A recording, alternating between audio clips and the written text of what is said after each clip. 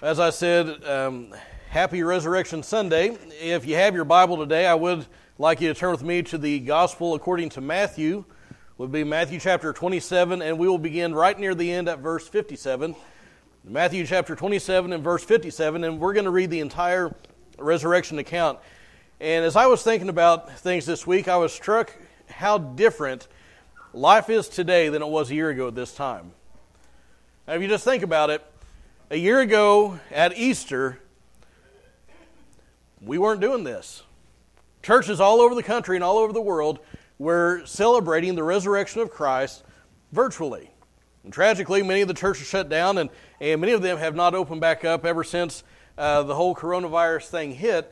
And it's been kind of breathtaking to think about how much has changed in the last year. Some of us, we've had job changes. Maybe we've had, definitely we've had culture changes. The way people view the world has changed. Maybe we've had health changes, some family changes, both good and bad. Everything, it seems like there's just a level of uncertainty. And it seems like every time you turn on the news, has anybody almost quit watching the news altogether? It seems like every time you turn on the news, there's something crazy going on. And it seems like the people that are running the show meet together, and they're like, you know what, it was pretty crazy yesterday. What can we do to top that today? And it just seems like every day it's something new, something crazier, something just over the top with a whole new batch of lunacy. And everywhere we turn, it seems like things are shaken. Things are not the way that they used to be. Things are uncomfortable and uncertain and changing. People are anxious. They're worried about the future. But there's one thing, even though everything else seems to be changing, even though everything else seems uncertain, there's one thing that I want you to know that remains the same, and that is that Jesus is alive. Jesus is alive. Now, some 2,000 years ago, Jesus rose from the dead, and listen, He is still raised. He didn't rise to die again. His body doesn't lie moldering in a Middle Eastern grave somewhere. Jesus rose from the dead, and He's alive forevermore. So if you found Matthew 27, we're going to read about that. We're going to start in verse 57. Stand if you're able in honor of God's Word. And we're going to read down through the first part of chapter 28. Now Jesus, just so you know where we are, Jesus is being crucified. In verse 57, when it was evening, there came a rich man from Arimathea named Joseph, who himself had also become a disciple of Jesus. This man went to Pilate and asked for the body of Jesus. Then Pilate ordered it to be given to him. And Joseph took the body and wrapped it in a clean linen cloth and laid it in his own new tomb, which he had hewn out in the rock. And he rolled a large stone against the entrance of the tomb and went away. And Mary Magdalene was there, and the other Mary sitting opposite the grave. Now on the next day, the day after the preparation, the chief priests and the Pharisees gathered together with Pilate and said, Sir, we remember when he was alive, that deceiver said, After 3 days I'm to rise again. See, they knew what Jesus had said. Therefore, give orders for the grave to be made secure until the third day. Otherwise his disciples may come and steal him away and say to the people, He is risen from the dead, and the last deception will be worse than the first. Pilate said to them, You have a guard. Go, make it as secure as you know how. And they went and made the grave secure, and along with the guard they set a seal on the stone. Now after the Sabbath, as it began to dawn toward the first day of the week, Mary Magdalene and the other Mary came to look at the grave. And behold, a severe earthquake had occurred, for an angel of the Lord descended from heaven, and came and rolled away the stone and sat upon it. And his appearance was like lightning, and his clothing as white as snow. The guards shook for fear of him, and became like dead men. The angel said to the women, Do not be afraid, for I know that you are looking for Jesus, who has been crucified. He is not here, for he is risen, just as he said. Come, see the place where he was lying. Notice past tense. Go quickly and tell his disciples that he is risen from the dead. And behold, he is going ahead of you into Galilee. There you will see him. Behold, I have told you. And they left the tomb quickly with fear and great joy, and ran to report it to his disciples. And behold, Jesus met them and greeted them, and they came up and took hold of his feet and worshipped him. Then Jesus said to them, Do not be afraid. Go and take word to my brethren to leave for Galilee, and there you will see me. Now while they were on their way, some of the guard came into the city and reported to the chief priests all that had happened. And when they had assembled with the elders and consulted together, they gave a large sum of money to the soldiers and said, You are to say, His disciples came by night and stole him away while we were asleep. And if this should come to the governor's ears, we will win him over and keep you out of trouble. And they took the money and did as they had been instructed. And this story was widely spread among the Jews and is to this day. Thank you. May be seated.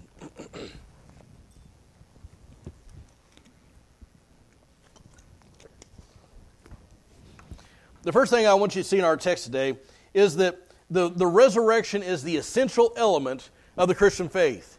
The resurrection of Jesus Christ is the essential element of the Christian faith. Now, the Bible tells us that all over the place, but especially in places like 1 Corinthians 15, Paul labors the point that the resurrection of Jesus from the dead is the cornerstone of our faith. It's not some outside thing that you can believe or not believe. It is the hallmark of Christianity. 1 Corinthians 15, verses 3 and 4, Paul says, "For I delivered to you as of first importance what I also received, that Christ died for our sins according to the Scriptures, and that He was buried, and that He was raised on the third day according to the Scriptures." Now, when it says that He delivered it to them as of first importance, He's not talking about chronology, like you need to believe this first, and then you need to believe that, and then you need to believe something after that. What He's saying is, this is the number one thing, this is the most important thing, it is of first importance.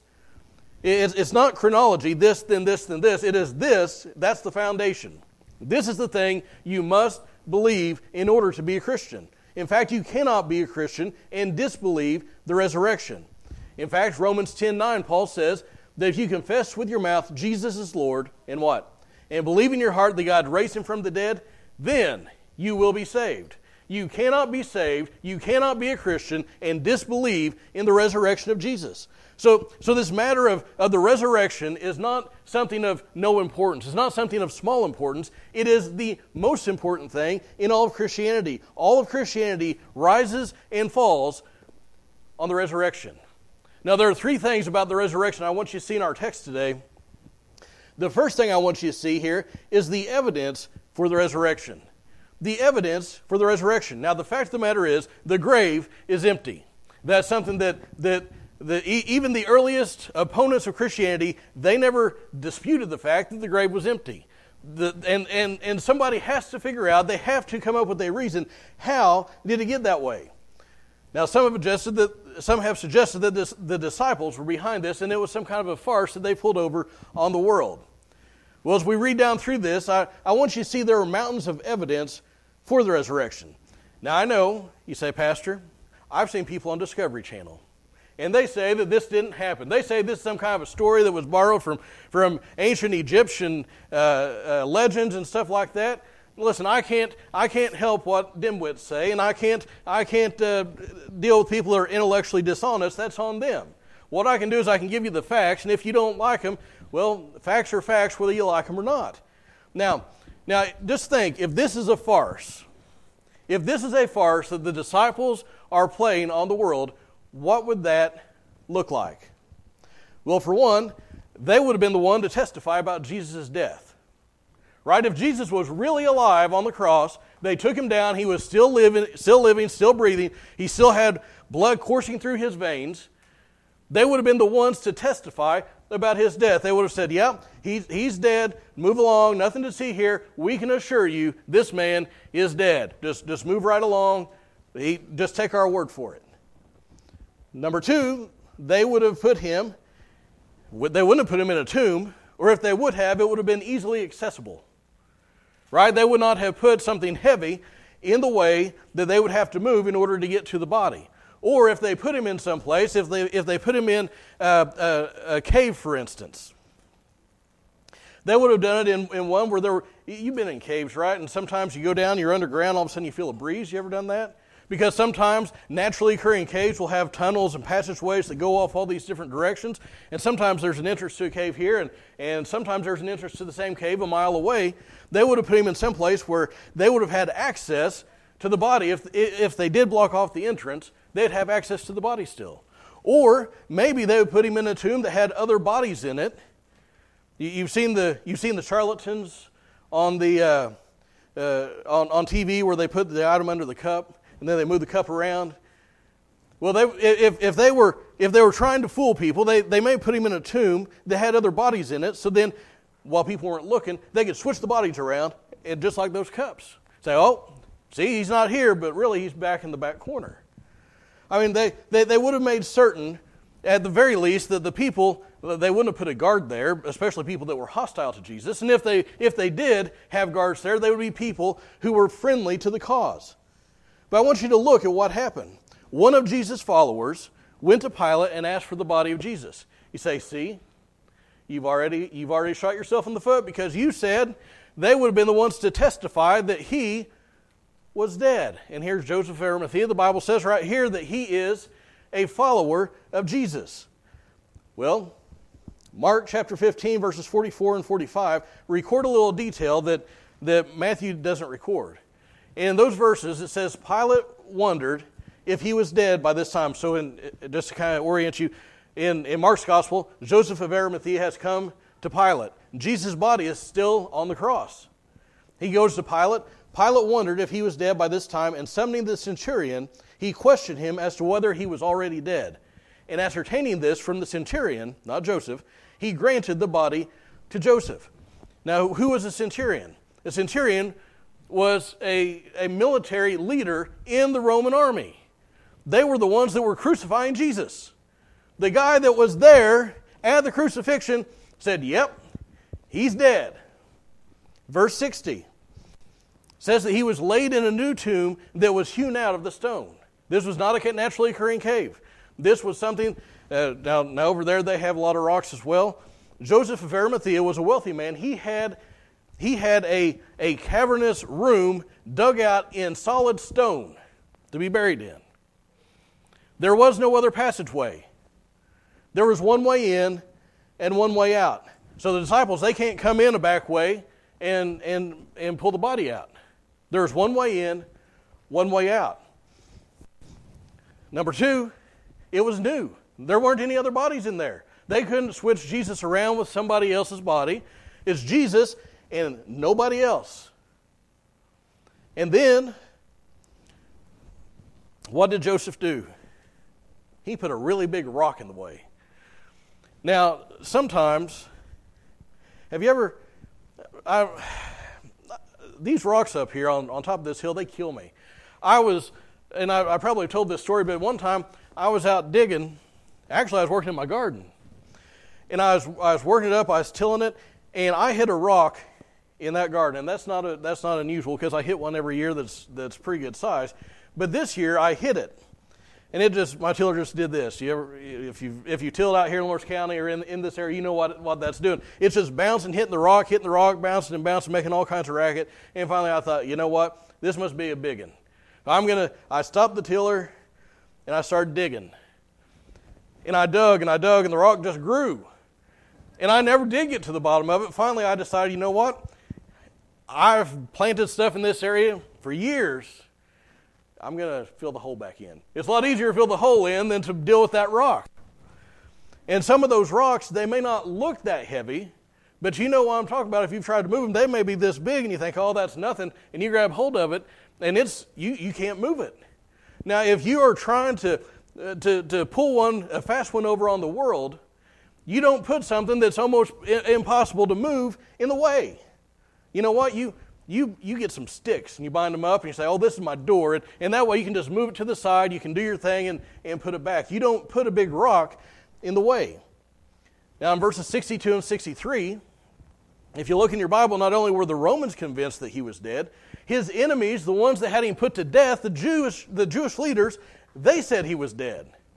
Look at what it says in verses 62 and 63. Now on the next day, the day after the preparation, the chief priests and the Pharisees gathered together with Pilate, and they said, Sir, we remember that when he was still alive, as opposed to now when he is dead, this deceiver said, after 3 days I'm going to rise again. The Romans said he was dead. The people that were in charge of putting him to death said he was dead. The Jewish leaders who called for his crucifixion, who put the guards in place, who did all these things, they said he was dead. These are not people who are friendly to the cause. Verses 65 and 66, a detachment of Roman soldiers were sent to guard the tomb. Again, these are the people that crucified Jesus. They are not his friends.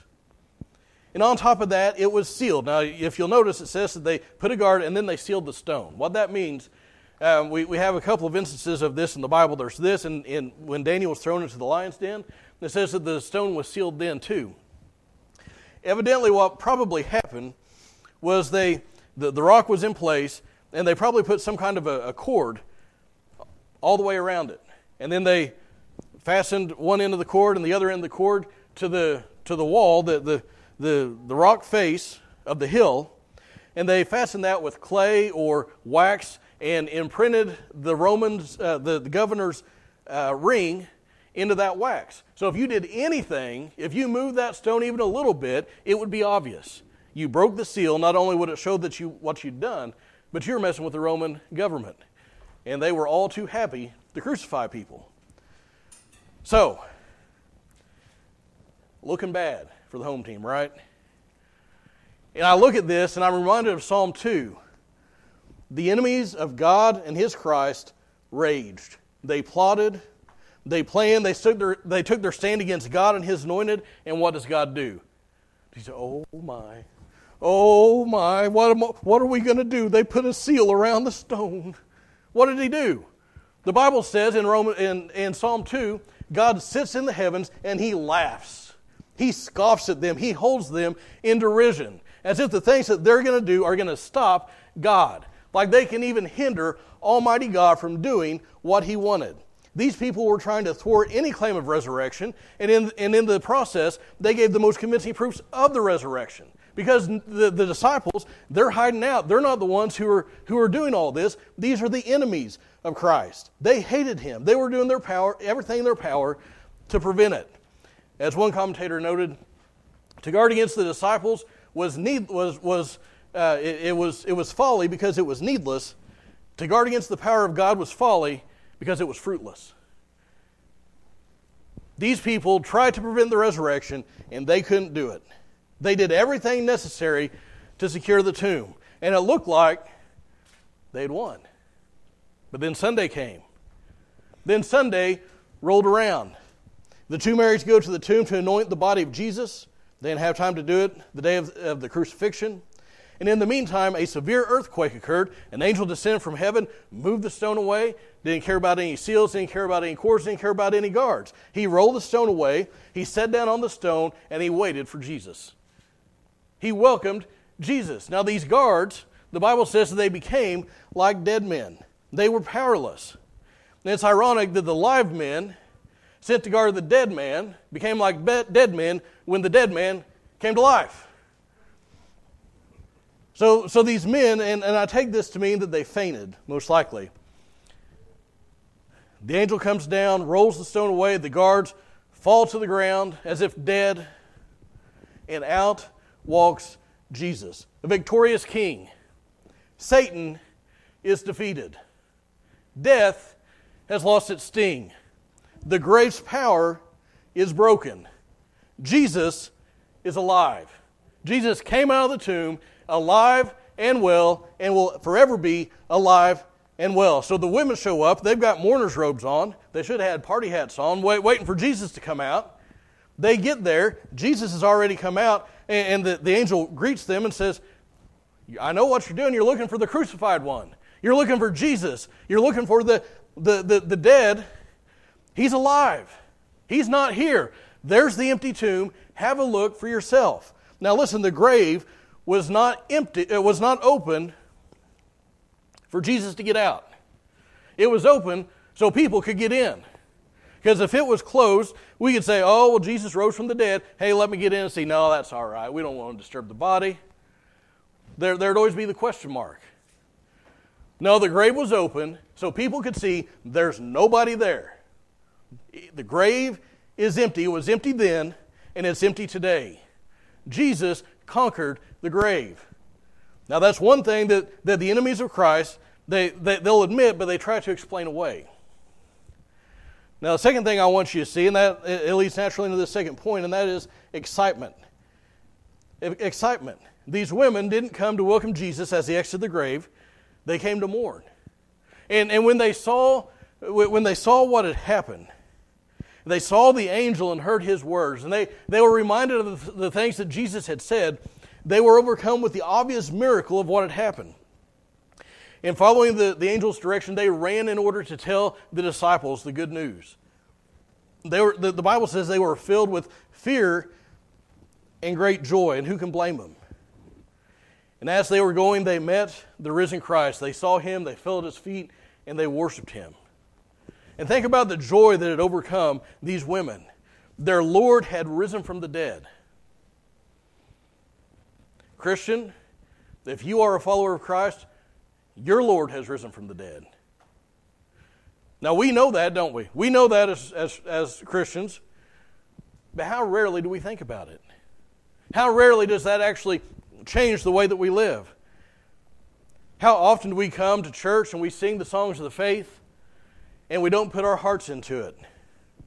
We hear the Word of God preached and we let our minds wander. Would that we had even a portion, even just a pinch of the excitement that these women had, that their Lord was alive. So we've had the evidence, we've had the excitement. The last thing I want you to see are the excuses. The excuses. Now, when we think about people that are going to tell the news about Jesus' resurrection, we think about the women, and rightly so. But listen, there's another group that went to tell the story of Jesus. Now, if you'll look at verse 11, chapter 28, verse 11, while they were on their way, the women are going to tell the good news. Some of the guard went as well, only they went to the city, and they reported to the chief priests all that had happened. And you know the story. The Bible says they bribed them, say that the disciples came and stole the body, and we'll keep you safe. Now, I just want you to think about this story they told. Just be reasonable about things. First, if the soldiers were not completely convinced of what had happened, they wouldn't have gone and tell these people. Right? Because this is an extraordinary claim. If I come to you and said a dead man came to life, that's why he's out of the grave, and I was there to guard it, to make sure his body didn't come out of the grave and it's not in the grave, what would you think? You'd say, you're crazy. Either you're crazy, or you've been drinking something, or smoking something, or you fell asleep. Right? That's what you'd think. But these men were so convinced of what had happened, they went to tell these religious leaders, the very people who had put them in place to stop the body from coming out of the grave. Second, if they were not convinced that what they would say to these people was going to strike a chord with them, they wouldn't have gone. Because these religious leaders knew this stuff that Jesus had said about rising from the dead.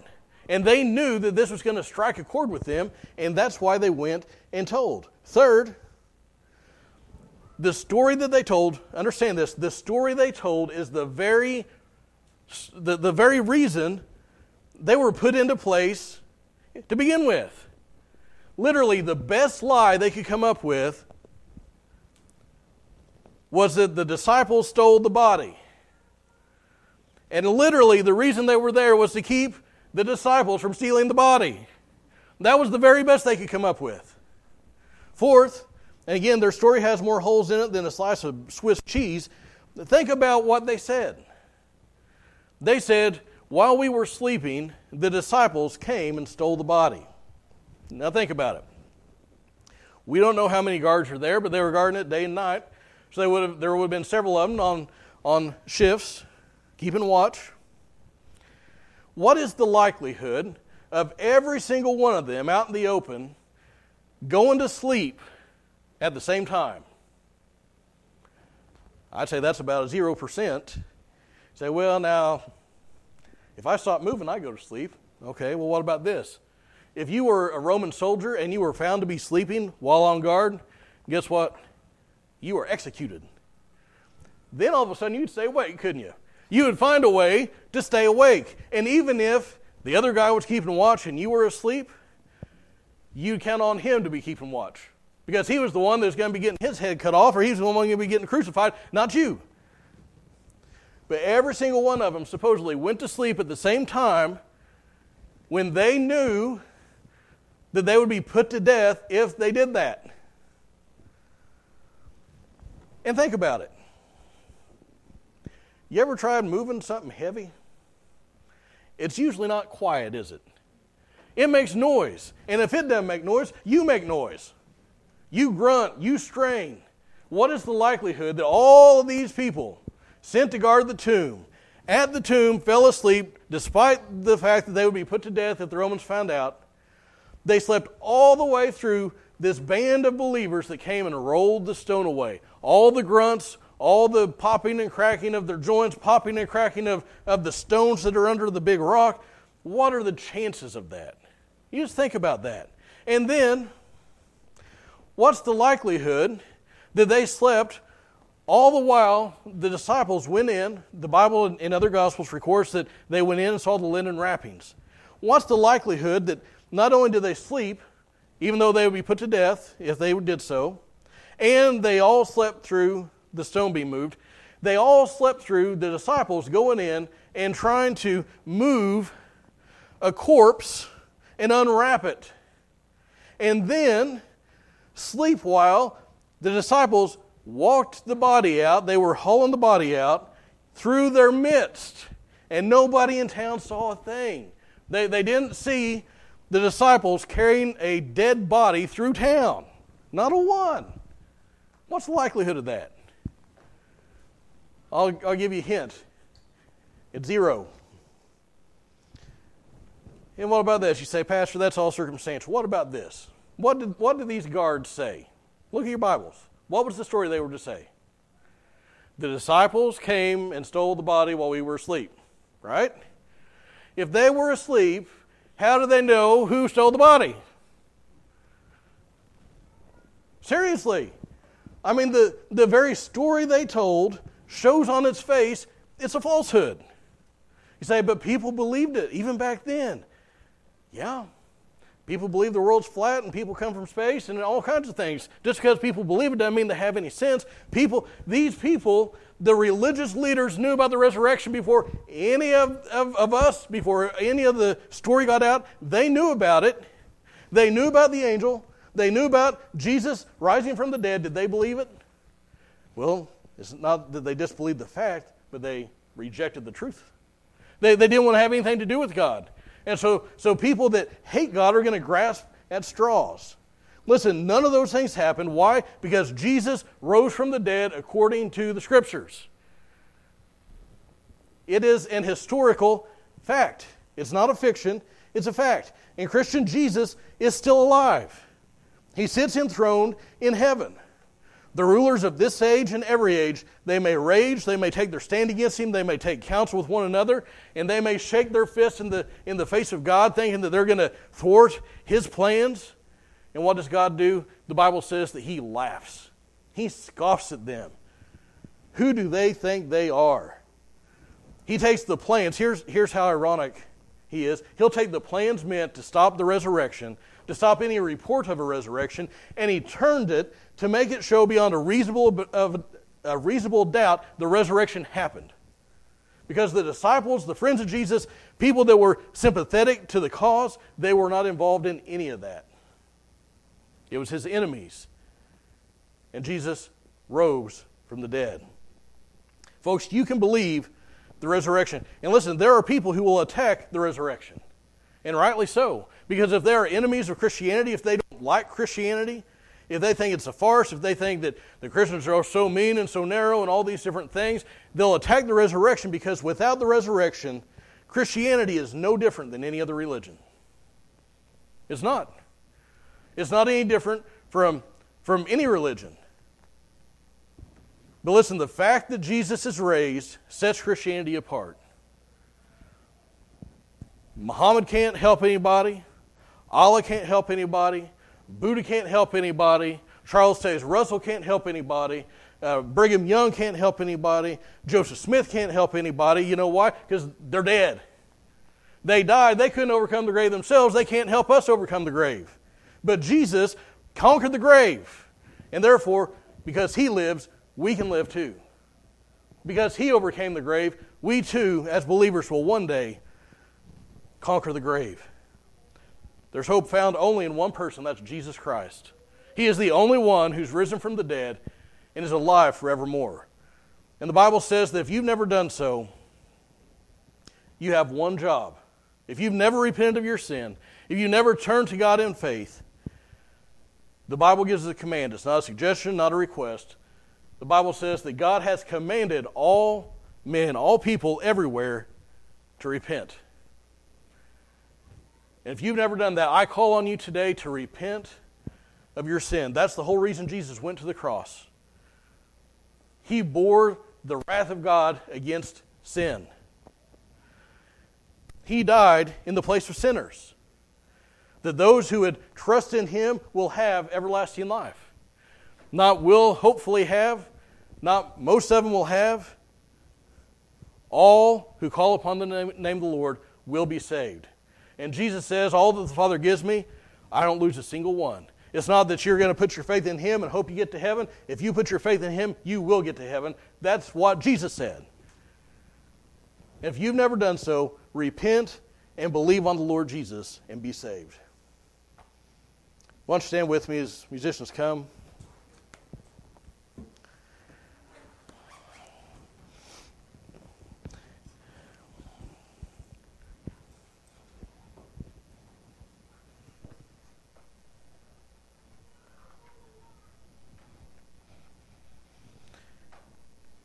And as you stand, I ask you, bow your heads and close your eyes.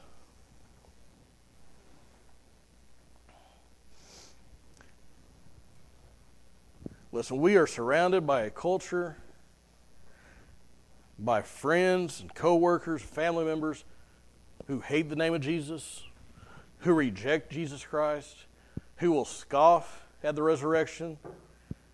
And they'll say, nobody rose from the dead. Yeah, except the time that one guy named Jesus did. Does it happen often? No. That's why it's called a miracle.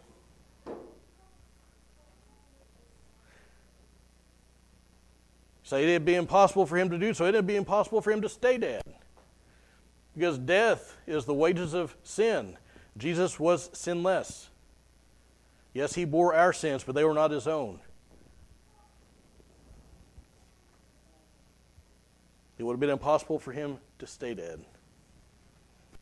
Jesus rose from the dead and is alive forevermore.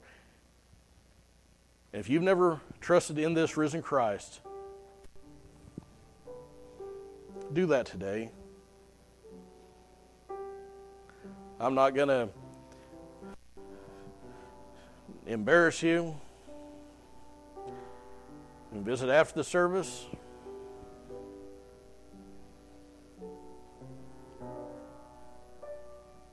Listen, this is the key, essential, basic, foundational truth of Christianity. Jesus rose from the dead. Heavenly Father, Lord, I pray that you would lay this truth to each of our hearts. And God, if there's somebody here who's a believer and their faith is wavering, they've heard so many counterclaims, so many people that are embarrassed about the Scripture's claim of the resurrection. They've had so many people that have scoffed at it. Maybe their faith is starting to waver. God, I pray that you would encourage them. Lord, we thank you that we don't follow cleverly devised tales, but we serve a risen Savior. And God, if there's somebody here who's never trusted in Christ, I pray that you would draw them to yourself. Help them to see Christ in His glory and become your child today. In Jesus' name, amen.